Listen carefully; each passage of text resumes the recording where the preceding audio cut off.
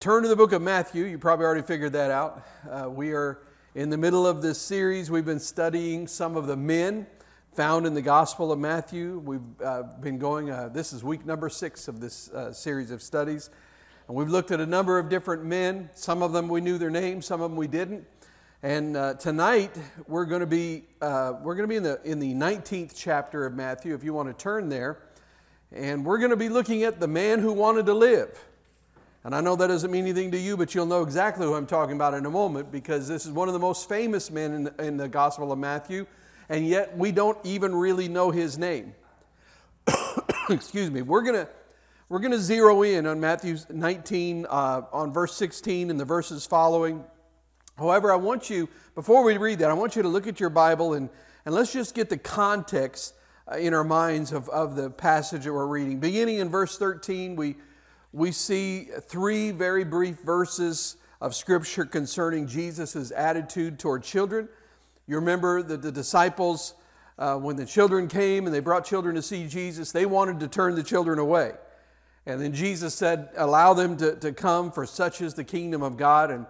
And then in verses 16 through 26 is the passage of Scripture on which we're going to zero in this evening. And then starting in verse 27, you'll see that Peter asked the question. He asked, what about all the things that we've given up for the kingdom of God? And then Jesus' answer to him runs all the way through the end of the chapter. Now, the reason I've gone through all of that is to say that this passage of Scripture about this man who is commonly known, as you probably already figured out if you looked in your Scripture, commonly known as the rich young ruler. This passage is not just in Matthew, but the story is also in the Gospel of Luke, and is in the Gospel of Mark. And interesting, if you remember when we talked about Matthew a couple of weeks ago, those are the other 2 synoptic Gospels. And if you remember, that just means it comes from a synopsis, where they're just telling the events of the life of Jesus. And so both of those recorded. It's in Mark chapter 10 and in Luke chapter 18. And in both of those other 2 Gospels, in Mark and in Luke, the story of the rich young ruler is between the very same passages of Scripture. It's in exactly the same context as that of Matthew 19. And now you may hear that and you say, well, what's so remarkable about that? Well, it would be less remarkable if every passage of Scripture in those 3 Gospels were all in the same order, but they're not. It would also be less remarkable if the stories were tied together, connected in some way. But notice that verses 13 through 15, the story of the children coming to Jesus and the disciples trying to shield him from them, and then Jesus saying, allow them to come, for such is the kingdom of God, that has really no connection at all to the narrative of the rich young ruler. So why would it be then that the Holy Spirit would go to all of the trouble to arrange this passage of Scripture to be in exactly that context every time it is recorded? Because this is what I believe about Scripture. I believe that everything is right where it's supposed to be. The Holy Spirit has the power and the ability to do that. And so I don't think it's an accident that it's recorded in exactly the same way, in exactly the same context every time. So let's see if we can get some insights into that as we begin reading in verse 16, the story of the rich young ruler, the man who wanted to live. It says this, now behold, one came and said to him, Jesus that is, good teacher, what good thing shall I do that I may have eternal life? Now before we keep reading, please note that the word good is used twice in the first verse. It might be a little different depending on if you have a different translation, but as I read there, he said, good teacher, what good deed must I do to have eternal life? And also notice that in that first verse, he also uses the I word, I or me. He said, what good thing shall I do that I may have eternal life? Now with those things together in your mind, look at verse 17. So Jesus said to him, why do you call me good? No one is good but one, that is God. But if you want to enter into life, now I want you to notice this, the young man, and this is important for what we're going to talk about tonight. The young man asked the question, what must I do that I may what? Well, in the version I just read, that I may have. What's the verb? That I may have life. What must I do that I may have life? But Jesus, in reply, says, if you would enter life. So that's a significant difference. He says, if you would enter life, keep the commandments. He said to him, which ones? Jesus said, you shall not murder, you shall not commit adultery, you shall not steal, you shall not bear false witness, honor your father and your mother, and you shall love your neighbor as yourself. And the young man said to him, all these things I have kept from my youth. What do I still lack? Jesus said to him, if you want to be perfect, go sell what you have and give to the poor, and you will have treasure in heaven. And come, follow me. But when the young man heard that saying, he went away sorrowful, for he had great possessions. Then Jesus said to his disciples, assuredly, or honestly, or truly, I say to you that it is hard for a rich man to enter the kingdom of heaven. The word, there is the verb again, enter. It's hard for him to enter into the kingdom of heaven. It's hard for a rich man to enter the kingdom of heaven. And again, I say to you, it's easier for a camel to go through the eye of a needle than for a rich man to enter the kingdom of God. When his disciples heard it, they were greatly astonished, saying, who then can be saved? But Jesus looked at them and said to them, with men this is impossible, but with God all things are possible. Then Peter answered and said to him, see, we have left all and followed you. Therefore, what shall we have? So Jesus said to them, assuredly, I say to you that in the regeneration, when the Son of Man sits on the throne of his glory, you who have followed me will also sit on 12 thrones, judging the 12 tribes of Israel. And everyone who has left houses or brothers or sisters or father or mother or wife or children or lands for my name's sake shall receive 100-fold and inherit eternal life. But many who are first will be last, and the last first. All right, the rich young ruler. 3 brave warriors went out together for the great annual rabbit hunt. There was King Lion, Wily Fox, and their friend the donkey. They slew many, many rabbits. It was a great hunt. They were proud of themselves, and they stacked the rabbits up in a tall heap. And the lion looked at the donkey and he said, you divide, you're the best counter. So the donkey began in his laborious, boring way, 1 for you, 1 for Fox, 1 for me. 1 for you, 1 for Fox, 1 for me. Each time laying a rabbit at the feet of the person to whom he was counting. 1 for the great lion, 1 for the wily fox, 1 for me. 1 for you, 1 for Fox, 1 for me. And he'd only gone around about 4 times when with one massive swing of his forepaw, the great lion hit the donkey a horrible blow, and he broke his neck and killed it. And then he took the donkey's body and pitched it up on top of the pile of rabbits. Then he turned to the fox and said, now you count. And the fox took 2 rabbits, laid them at his own feet. And then he said to the lion, you take the donkey and all the rest of the rabbits.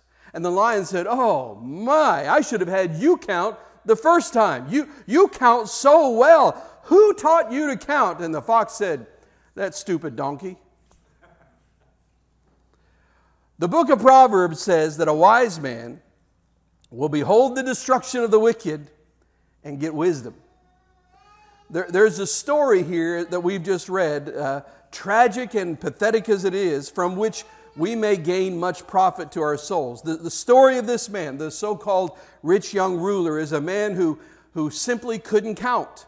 He couldn't add up 1 and 1 to get 2. He misunderstood everything that was going on. He came to the wrong conclusion from everything that was said to him, and therefore came to the wrong decision, tragically, pathetically.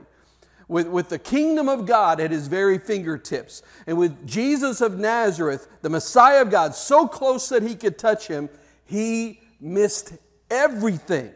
And insofar as we know, he is in hell to this very day.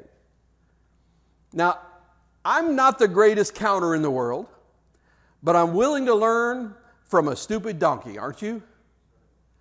So let's see what happened, because he made 3 mistakes. And we can learn not only from the good things people do, but how many of you know we can learn from mistakes as well? And a really wise man doesn't have to learn from his own mistakes. He can learn from someone else's mistakes.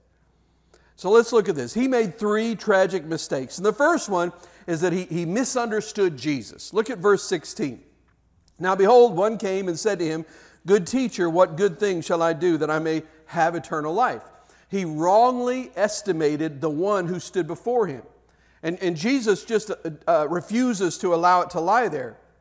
I mean, it might have been considered a nice compliment for him to say, "Good teacher." I mean, that's a nice thing to say to somebody, right? It's like him saying, "I can tell you're a good man.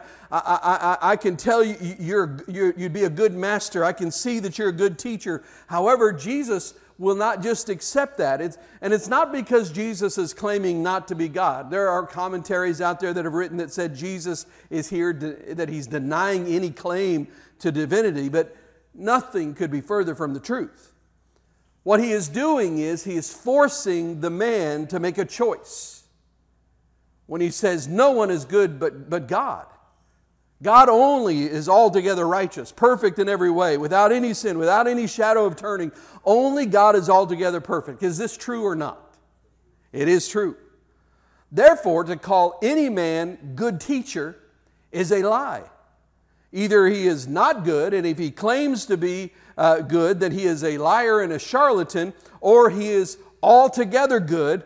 And if he is altogether good, then like Jesus, he is who he claims to be, God himself. So Jesus is not denying his divinity. He is, in point of fact, forcing the man to make a choice. He's saying, "You call me a good teacher, but there's nobody good but God. Are you willing to admit that I'm him, that I'm God?" He's saying, count correctly. Count correctly. If I am good, then I am God. If I'm not good, then you've counted wrongly. You know, we must, in this confused generation in which we live, we must not only count correctly ourselves, but we must refuse to compromise on the world's estimation of who Jesus is. Jesus is not just a good man.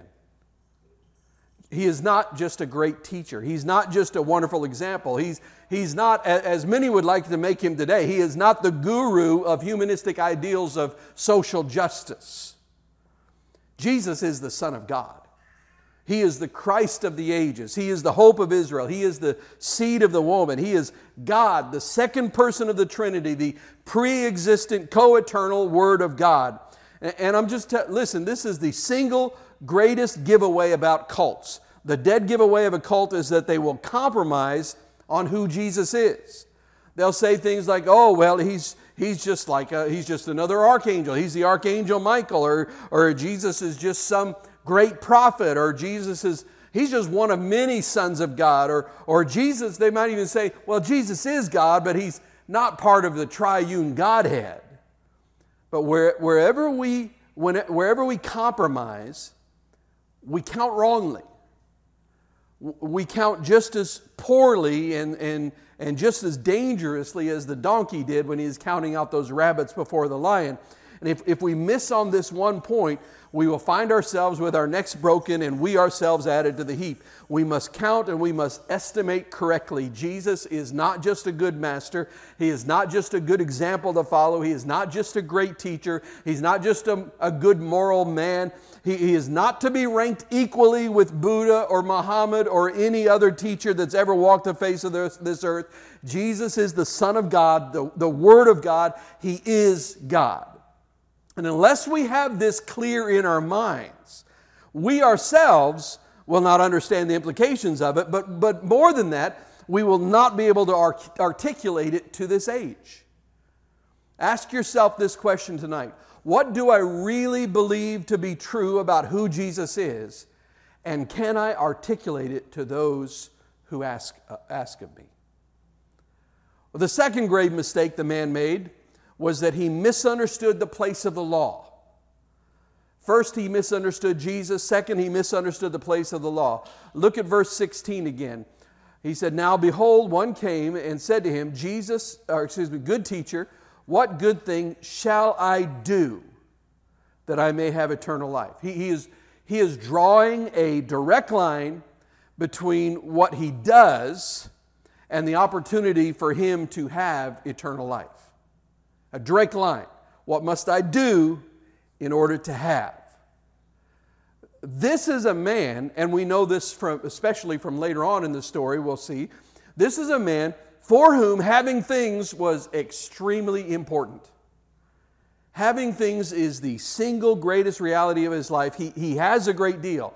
But what he wants to do is he wants to add eternal life to the pile of things that are already in his life. I mean, life for him is swell. I mean, he's rich, he's well off, he's comfortable. He wants this to last forever, so he wants to add to all of the things that he already has. He wants to add to his perfect life, to his perfect house, to his perfect car, his perfect setup. He wants to add to all of it so that it will never end.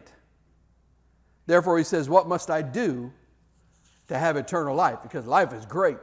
I want this to last forever. He wants to hold it in his own hands. You just sense a sort of a proprietary nature to this. But not only that, with his plan, he is going to buy it with his own righteousness. Now, I want to say this to you. There is a very subtle and very dangerous works righteousness happening in the body of Christ and in the evangelical community, and it often goes unidentified, and therefore the alarm never sounds. And it actually takes on several different forms. We will mention a few of those maybe tonight, but sometimes it goes like this. You know, we say to ourselves, salvation is not by works, lest any man should boast. It is by grace through faith. It is the work of God. It is a gift of God. We know all that in our heads. We say all that with our mouths.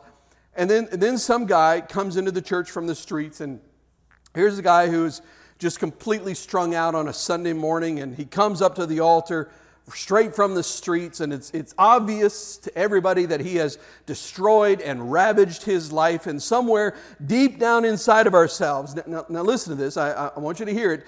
Somewhere deep down inside of ourselves, we say, thank God that guy's going to get saved because he really needs it.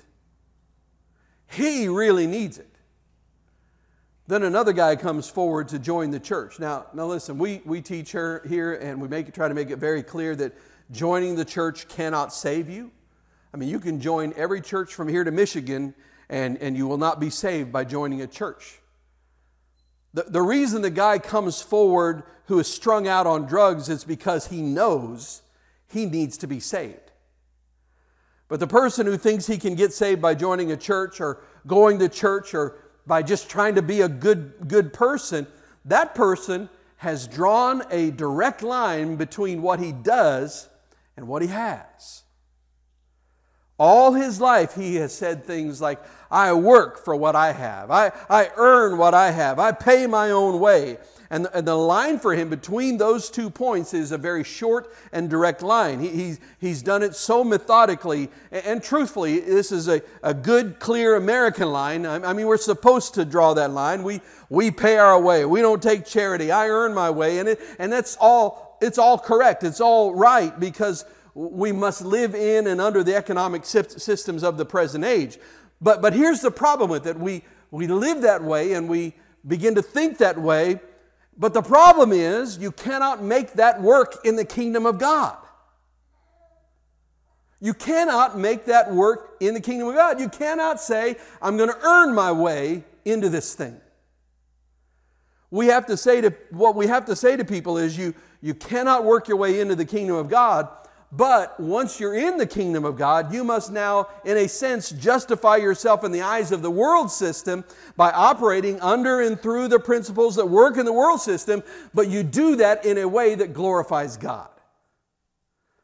Therefore, we are saved by faith and not by works, but once we are saved, we must work in the world diligently, faithfully, drawing that straight line, I do, I have, earning our way in this world, but not trying to apply it to our salvation. Now, what has happened in America today? What's happened? Well, in America, we have drawn the line in the wrong kingdom. We have said in the world system, in our modern American socialist thinking, I don't do, I will have. So we say that the world kingdom works by charity, but the kingdom of God works by works. You understand what I'm saying? How we flip-flop those things so many times in today's culture. Because in American thinking, Western thinking, we think that I don't have to do in order to have. I have the right to have whether I do or not. And then we flip it around and we think, well, how are you going to get to heaven? Well, because I'm a good person. So we flipped it. Those two things are upside down. Until a society gets these two lines right, that society will continue to crumble. In the ecosystems of the world, I do, I have. But in the kingdom of God, He does, I enter. He does, I inherit. He dies, I receive. He dies, I live. You know, in C.S. Lewis, brilliant writer, brilliant thinker, he wrote a book called The Great Divorce. Anybody ever heard of The Great Divorce? Well, there's a passage. Now, let me just clarify. The Great Divorce has nothing to do with marriage and divorce. Has nothing to do with marriage at all. It's a book about the separation between evil and righteousness, so between heaven and hell. It's an allegory that he writes. And so it's a story that represents things that he's trying to teach. And in this book, what happens is different people die and they get on a bus to heaven. And as they're on the bus traveling to heaven, each person on the bus has the opportunity. Now, this is not scriptural. Don't misunderstand. This is just an allegory making a point, a specific point. His point was basically that God's not sending anybody to hell. They're choosing to go to hell. But the people on the bus, as they're traveling to heaven, a spirit from heaven would come and visit them and have a conversation with them and deal with whatever issue they had in their life. And so one part of this, what happens is, his point, he's making the point that you can't see the kingdom of God through the eyes of the world and really understand it. So now, as I set this up to tell you what he wrote, you got to remember that C.S. Lewis was an Englishman and he was writing to English people. So there are passages in the book that in effect are wasted a little bit on Americans because what he writes is not shocking to us. However, they were written for deliberate, intentional shock value with the English audience. And at one point, there's a man who has been a very hardworking, diligent, proper English materialist. He dies, and on the journey to heaven, he has this conversation with the Spirit sent from heaven, and he's going to be in the story. He's going to be allowed to enter heaven, but he has to accept grace. And the whole concept and the idea of grace is explained to him, and he looks at the Spirit and he says, "You're talking about charity." And the guy who's explaining grace to him says to him, "Yes, charity." And the man looks at him and he says, "I don't take bleeding charity." Now to the English audience, that is a shocking curse word. It's just a shocking curse word. It was terrible. To use the word bleeding in a proper conversation would be shocking to them. Now in this room, you say it and nobody cares. It doesn't have the same impact. It doesn't have the same meaning here. But however, in England, if you walked into a church like I just did and you said that out loud in a church, you would just rock that church congregation with those words. Because you'd shock all those nice church people. And you got to remember, the people who were reading C.S. Lewis's book, they were nice church people. So this guy he says, "I don't take bleeding charity." And the guy explaining heaven looks at him and he says, "Ask for bleeding charity." And then he says, "Everything is here for the asking, and nothing can be bought." He says, "Take bleeding charity, because that's all we've got."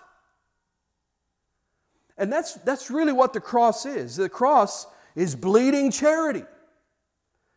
However, the problem is, we want the kingdom of God to operate by the worldly system of the direct line of I do, I have. What can I do that I can have? Jesus says that line won't work in the kingdom economy because the coin of the realm is faith.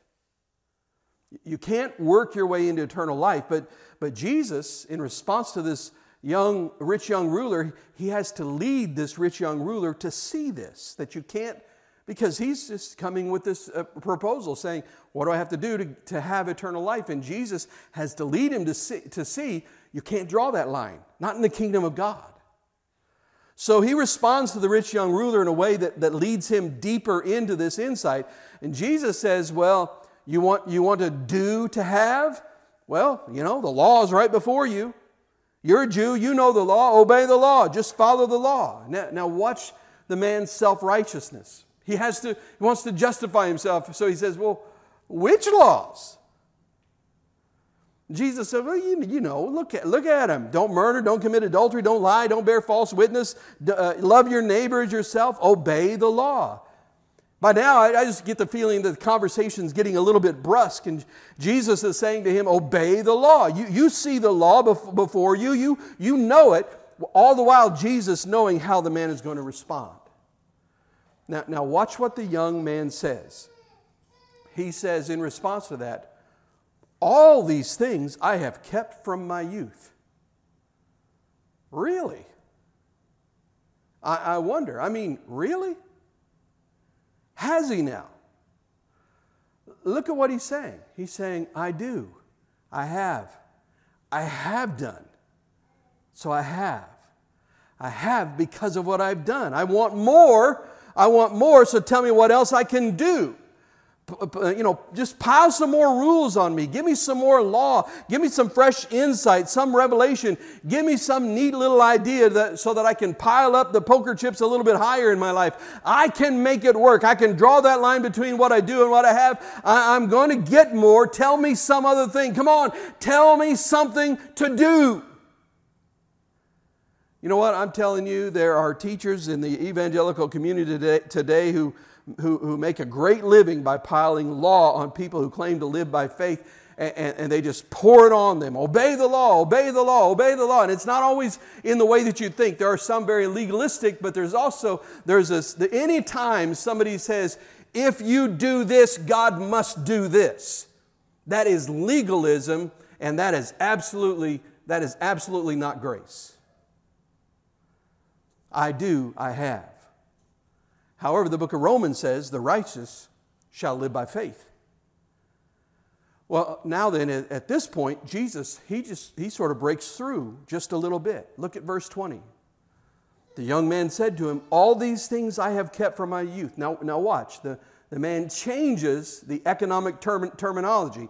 I do, I have. He has said up to this point, what must I do so that I might have more? Now what does he say? He says, all these things I have kept from my youth. What do I still lack? This is the first time that the young man has indicated that there is any kind of want in his life. Somewhere, something is missing. I have all of this, and yet something is missing. And then the third great misunderstanding of this man is this. The first is that he misunderstood Jesus. The second is that he misunderstood the place of the law. And the third is that he misunderstood himself. He keeps trying to explain himself by the law. He keeps trying to explain himself by all the things that he owns. He keeps trying to explain himself by the things that he does. There's a Broadway play, a very old one. I don't even know if anybody here would have ever heard of it. I've never seen it. I just heard about it.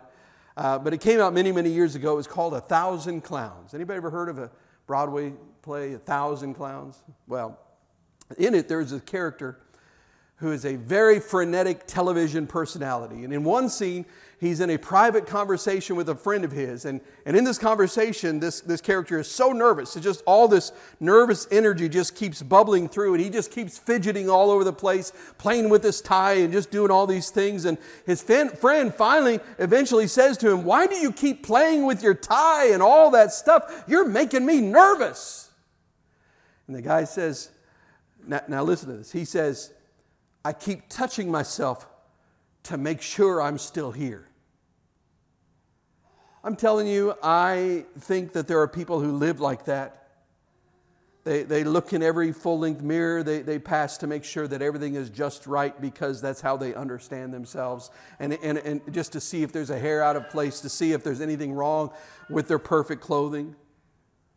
You know, and I hope nobody takes this wrong, but the contemporary American emphasis on physical fitness, it's a fine thing. It's all right. It's good. It's to be fit is better than to be unfit, and it's bad for your health to be unfit. I understand that. However, listen, I believe that a great deal of what goes on in the health clubs and in the gyms is the glorification of self.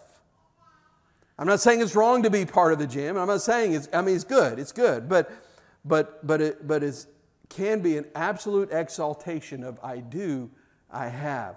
I work, so I possess this great body. I run, so I'm slim. I work. I pump iron, and look how I look.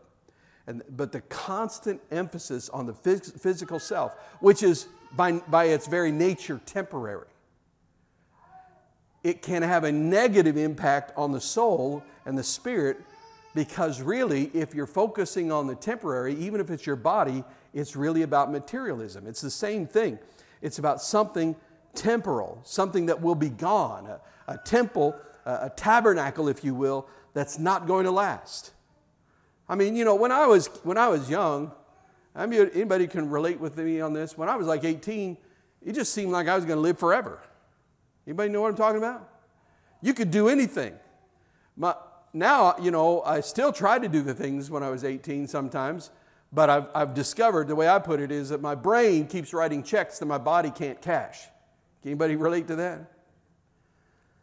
But here's the thing. The more we force our eyes to focus on something that is temporary, the less we're able to fix our gaze on things that are eternal, on heavenly principles and concepts.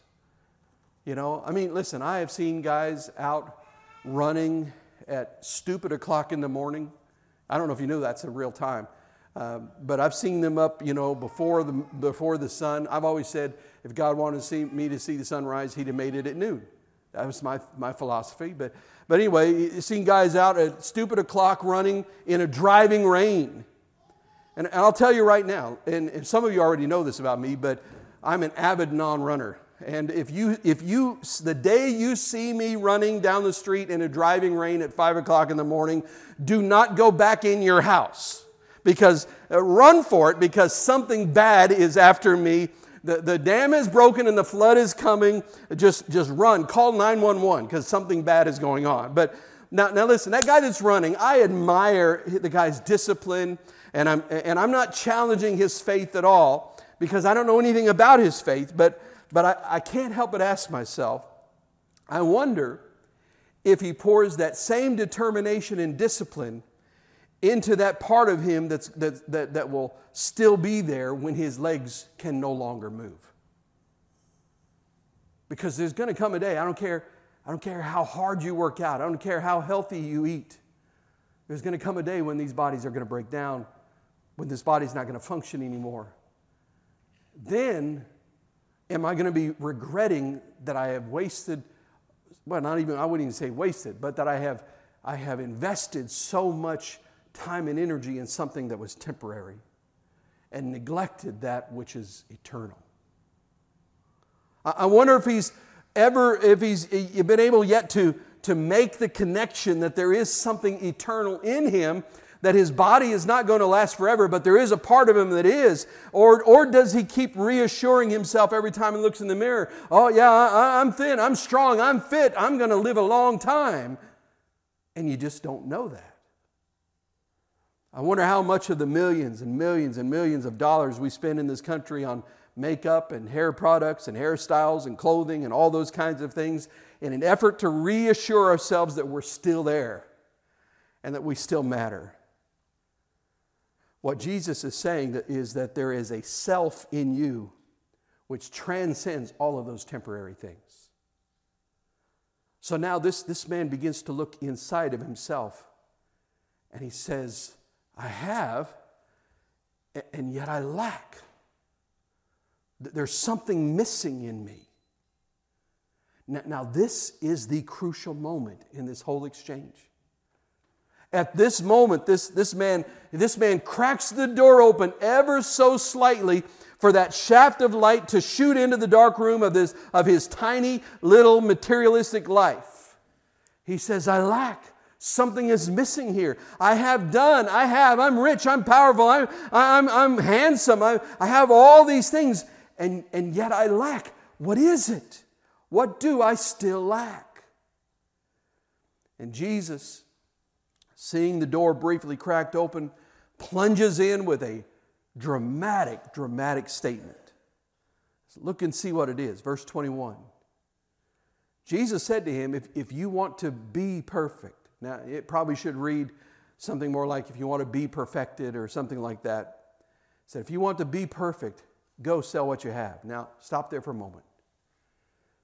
Look at the contrast. The young man is saying, I have. What shall I do that I might have more? Jesus says, not if you will have. He says, if you will be. If you will be, have less. Jesus turns the economy of the kingdom on this young man upside down. If you want to be, not have, the kingdom is about being, not possessing. If you want to be perfect, go sell what you have and give to the poor, and you will have treasure in heaven, and come follow me. Now listen, those who try to say that this is a blanket statement, that Jesus tries to say that everybody should do this, that's not what's going on here. Jesus is dealing with this young man right here with the issues that are in his life. Now, this lesson is going to apply to many of us who are dealing with materialistic ideas and concepts in our minds, but this is not a blanket statement, but this is what's going on here. And I think this is a good way to maybe help understand this a little bit. Suppose there are two men coming out of a department store where they've been Christmas shopping. And they walk out on this December night. The cold, blustery wind greets them both in the face. Snow is just floating down. You can hear the Salvation Army volunteer ringing his bell on the corner. And one man comes out and he is just beaming and smiling, and his arms are just laden with packages. He has, out of his prosperity, bought gifts and presents and indulgences and candy and all the things that his loved ones want. And they pile up before him, and he can barely hold the mountain of what he has. The other man has almost nothing. He has a 75-cent coloring book for his 5-year-old. Downcast, he just leaves having nothing. They walk out the same door at the same time, and they come to the same street corner at the same moment, and the one with the packages blocking his vision steps in the pathway of an oncoming truck and is killed for the sake of what he had. The man who had nothing, clutching his coloring book in his shaking fingers, stares at the dead body of the man before him and stares at the packages now scattered across the street and destroyed by the tires of the speeding truck. And he says to himself, thank God I could see. Thank God I could see. Listen, it is not a sin to have much. However, if we have so much that we cannot see who we are and who Jesus is, we cannot see the economy of the kingdom and the oncoming truck, then we will die, not for sin, but for what we have. Therefore, having is not a sin, but it is a sin when I allow having it to replace being.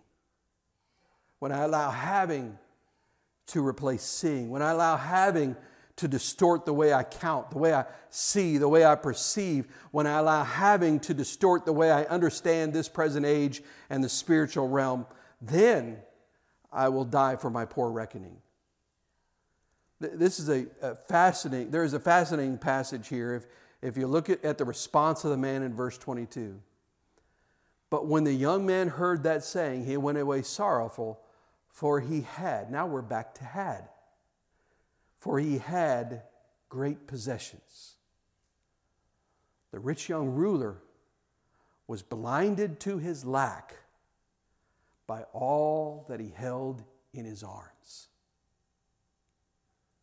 There's a fascinating passage in a novel. I can't even remember the title of the book, but in the story, at one point in time, a man takes his fiancée out to his cattle farm. He owns thousands and thousands of acres, and it's filled with just thousands of on this grazing land of this prime livestock and these cattle. And he takes her out there hoping to impress her with his wealth. And they stand there on this hill looking out over it, and he says, "These are all mine."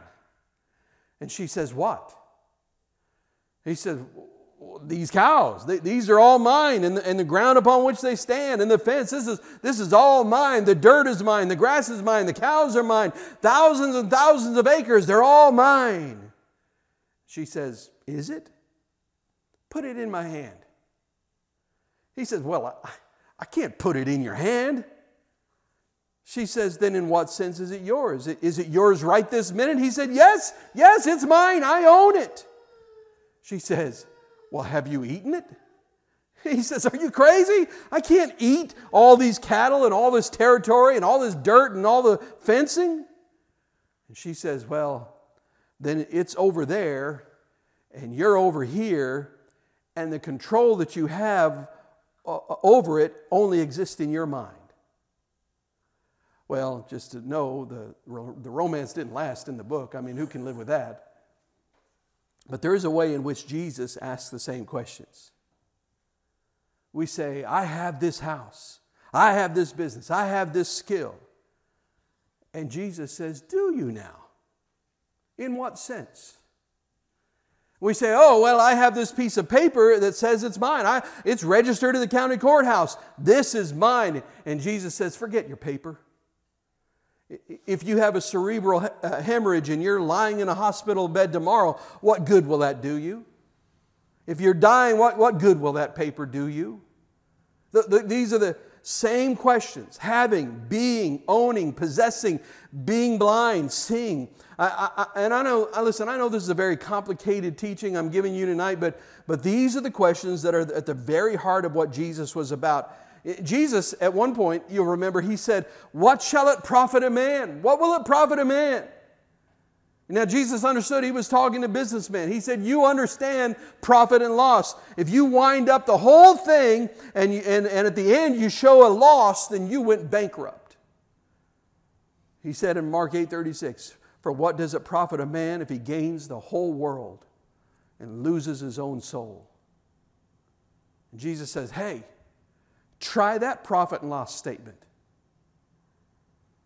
If you live a millionaire and die a millionaire and go to hell for eternity, you were carrying so many packages that you couldn't see the truck."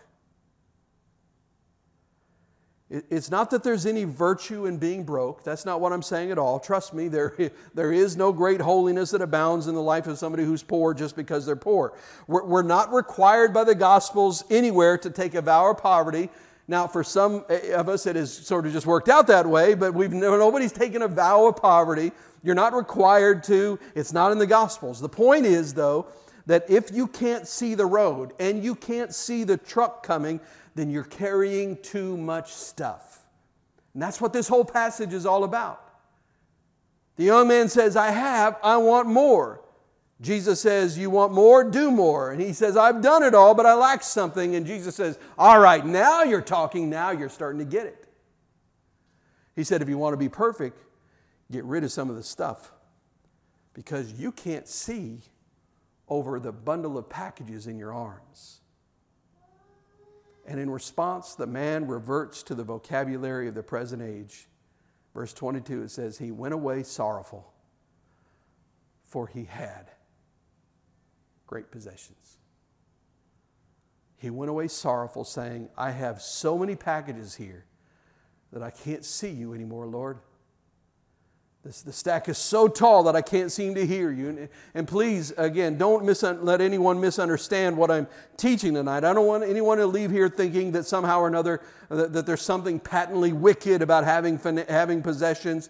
I mean, I don't believe that. My wife and I have a beautiful home. We have, we drive decent cars, at least by our standards, and I have plenty of clothes to wear. We are, especially by world standards, we are prosperous. The issue here is not having. It's not about having. The issue here is about the vocabulary of the world. I'm going to say it correctly. The issue here is about the vocabulary of the world diluting our spirits until we can no longer speak the vocabulary of the kingdom.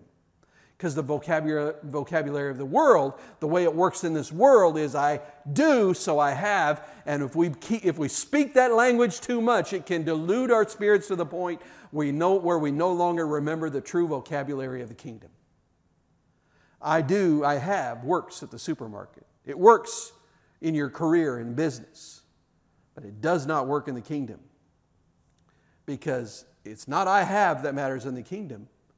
I am is what the kingdom is all about. I am. In Death of a Salesman, you'll remember Willie Loman speaks to his son Biff at one point in that great American tragedy, and he says, Biff, I still feel temporary about myself. And I think that sense of temporariness drives us. It compels us. It's like somebody, just cracking a whip behind us. And be richer, have more, succeed, build something bigger, glorify yourself. So we build monuments to our own ego, mausoleums of materialistic wealth. And listen to this. This may be shocking to you, but even philanthropy, even giving, can actually be a means to do in order to have. And I'm not just talking about the false teaching that goes around where people say that we're supposed to give in order to manipulate God and force Him into giving us more. I'm talking about even outside the church, outside of the kingdom, where even giving can become something to do in order to get more fame, more glory, more prestige, to get the applause of men. Jesus says here, the issue here is that you have so much that you are nothing. And the man goes away sorrowful. Now, all the while, the disciples watch this whole thing unfold.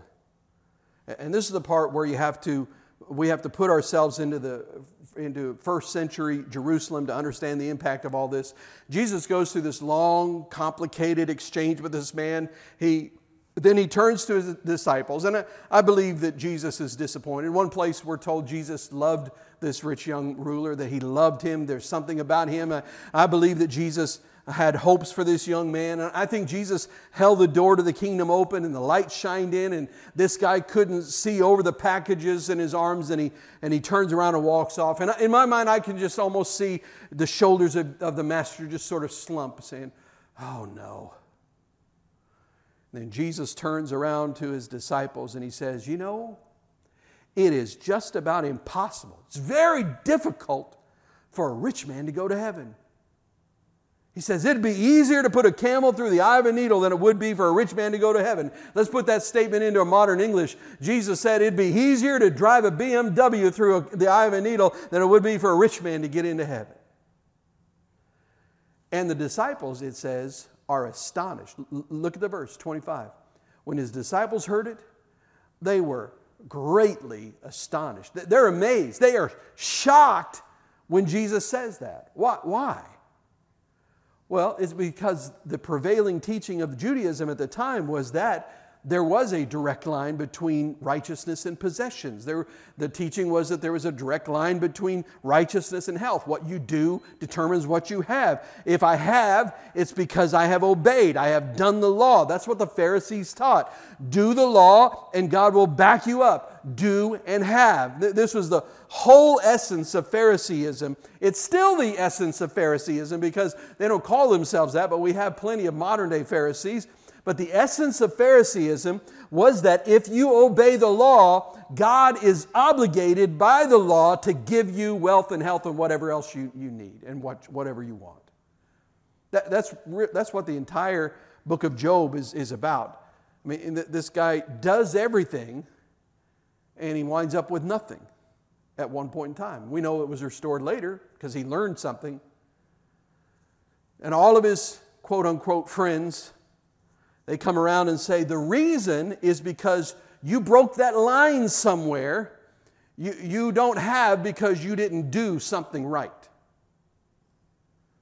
Now, the truth is, Job's argument back to them is really no better than theirs. Job's argument is, yes, I have done right. There is a line. I drew it in the dirt right. There it is. I've done perfectly. I've done good. And he, in essence, said, God's the one who hasn't obeyed the law. And he said this multiple times, something along the lines. He said, if I could just plead my case before God, I will be vindicated. I have done, so I should have. If I could stand before God, I'd say a thing or two. Now listen to this. A great deal of modern charismatic theology and teaching in the body of Christ today is in the process of redrawing the line that the book of Job, 3/5 of the Bible, and the life and ministry and teaching and death of our Lord was trying to obliterate. This is not about the law. It's not about if you do this, God must do this. This is not about doing to get. This is not about paying your way. You know, where somebody says, well, if I go to Africa and be a missionary, God will have to do right by me. He'll have to do whatever. So then that person, that missionary, is lying there, and as he clutches the shaft of the spear through his chest, he then says, you're a bad God. I did and you didn't give. But he missed the point. Salvation is not about doing and getting. It's about being and entering. The disciples, they hear this and they say, this is wrong. This is against everything we've been taught our whole lives. We were taught that the most likely people in all of Judaism to go to heaven were the rich people. We've been taught that the poor people were poor because they were sinners. The sick people were sick because they were sinners. If you go blind, it's because you've sinned. If you get muscular dystrophy, you sinned. If your child dies, you've sinned. If your business goes bankrupt, you sinned. You're getting what you deserve. You did, you have. And now Jesus says that rich people have the hardest time getting into heaven, which ought to be an alarm bell for us living in the richest nation in the history of the world. And they were like, well, wait a minute. If the rich can't go, then who can go?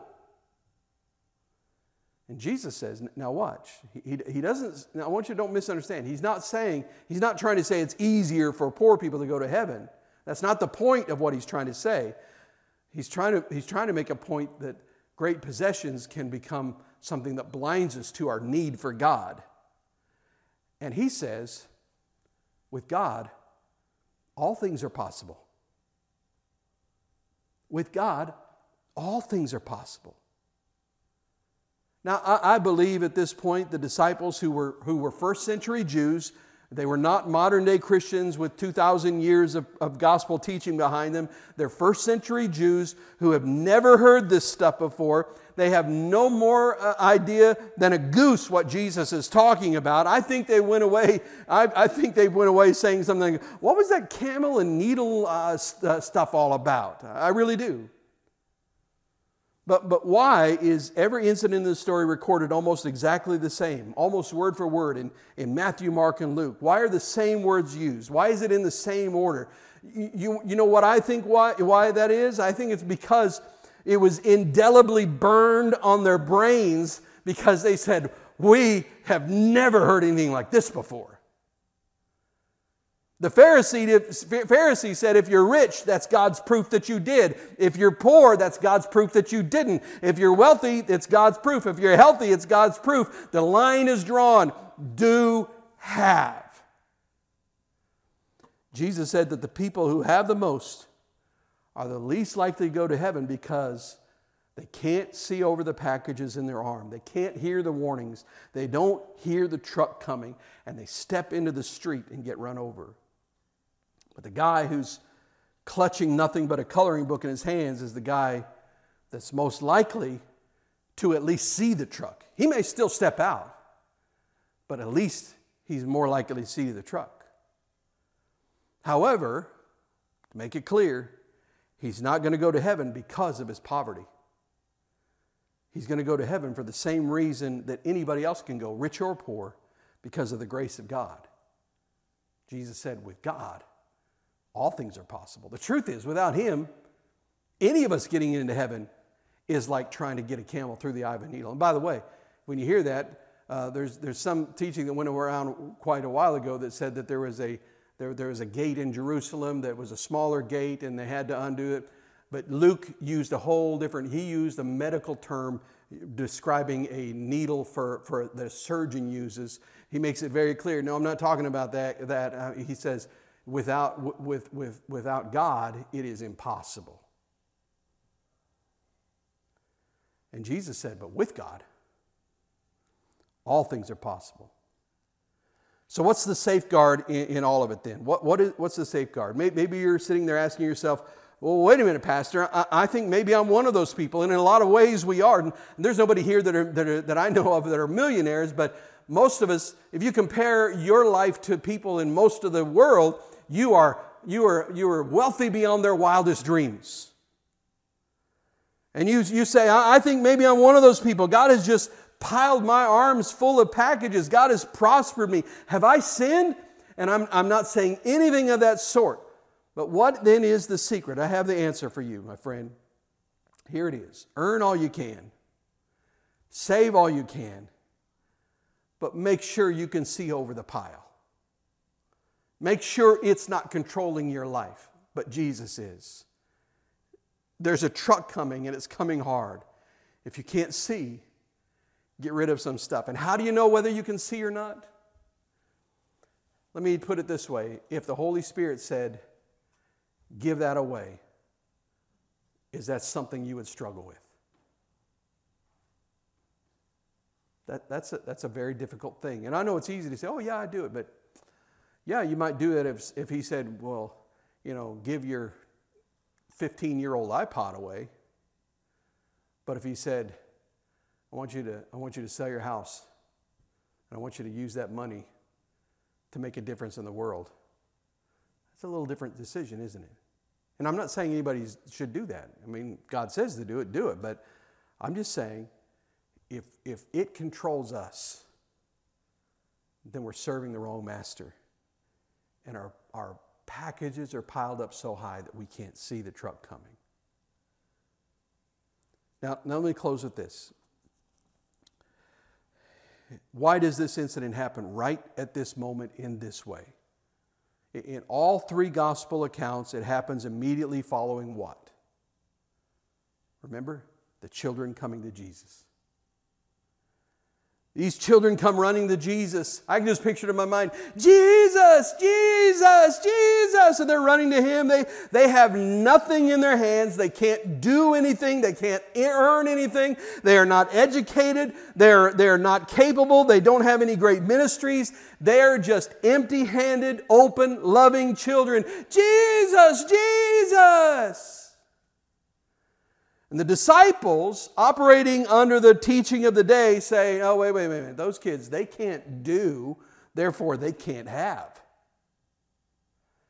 They're just children. They have no capacity in the kingdom. They have nothing to do. They can't do anything for us, therefore they cannot receive. Get those kids out of here. However, Jesus is not talking about doing and having. He says they are children. And of such is the kingdom of God. Of such is the kingdom of God. They are children. Therefore, what is the secret of the kingdom? The secret of the kingdom is to, as often as possible, as much as possible, keep our childlike relationship with our Father. That's why I love our new friend, little Anna, on Sunday mornings when we finish a worship song and she's back there in her childlike innocence and just yells, "Yay!" I sit up here and often tears come to my eyes and I think, Jesus, let me respond with that kind of childlike faith, that kind of childlike response. What was it that the man had? Everything the world could offer. What was it that he lacked? Dependence on God. when I have so much that I no longer need God, then I have too much. Well, you've been very patient tonight with a very complicated and rambling teaching, and I hope somebody here has been able to mine something out of this thing somewhere. But let me just close with this one statement, and then we're going to close in prayer. Are you ready? It's not what I have, but who I am. Not what I have done, but what He has done. Not where I am, but where I shall be. And not who I am, but whose I am. Amen. Let's pray. Father, I thank you, Lord Jesus, for the lesson of this rich young ruler, this young man who wanted to add life, and he drew that line. Lord, I just pray you'd help us not to draw the line in the wrong place. Lord, that yes, we should draw it here in this world. That's the way this world works. We should be people who work hard, and we shouldn't be the kind of people that expect entitlements and expect handouts. But God, we should be people who will do so that we can have. But God, we clearly understand that has nothing to do with the kingdom of God. It does not work in the kingdom of God. It can never work. Lord, keep us from falling into the subtle traps of legalism and Phariseeism. Keep us from falling into the trap of spiritual pride. And Lord, I pray that you would help us to constantly look at our lives and say, with all the packages in my life, can I still see clearly? Can I see who I am? Can I see who Jesus is? Can I really see how much I need Him? And God, if there's ever a point in our lives where we can't see clearly, I pray that you would give us the courage and the faith and the anointing of your Spirit, because, Lord, we'll never be able to do this on our own. But give us the power from your Spirit to be able to say, okay, I have too much. I've got to get rid of some things because I don't want to miss out on eternity because I'm caught up with the temporary. Help us to live that way, Lord God. Help us to learn the lessons we need to learn from the rich young ruler. And help us, Jesus, to let the world see that it's your grace that saves us. Help us as we communicate that to a world that's constantly working to do so that they can have. And I give you praise and thanks in the strong name of Jesus. Amen.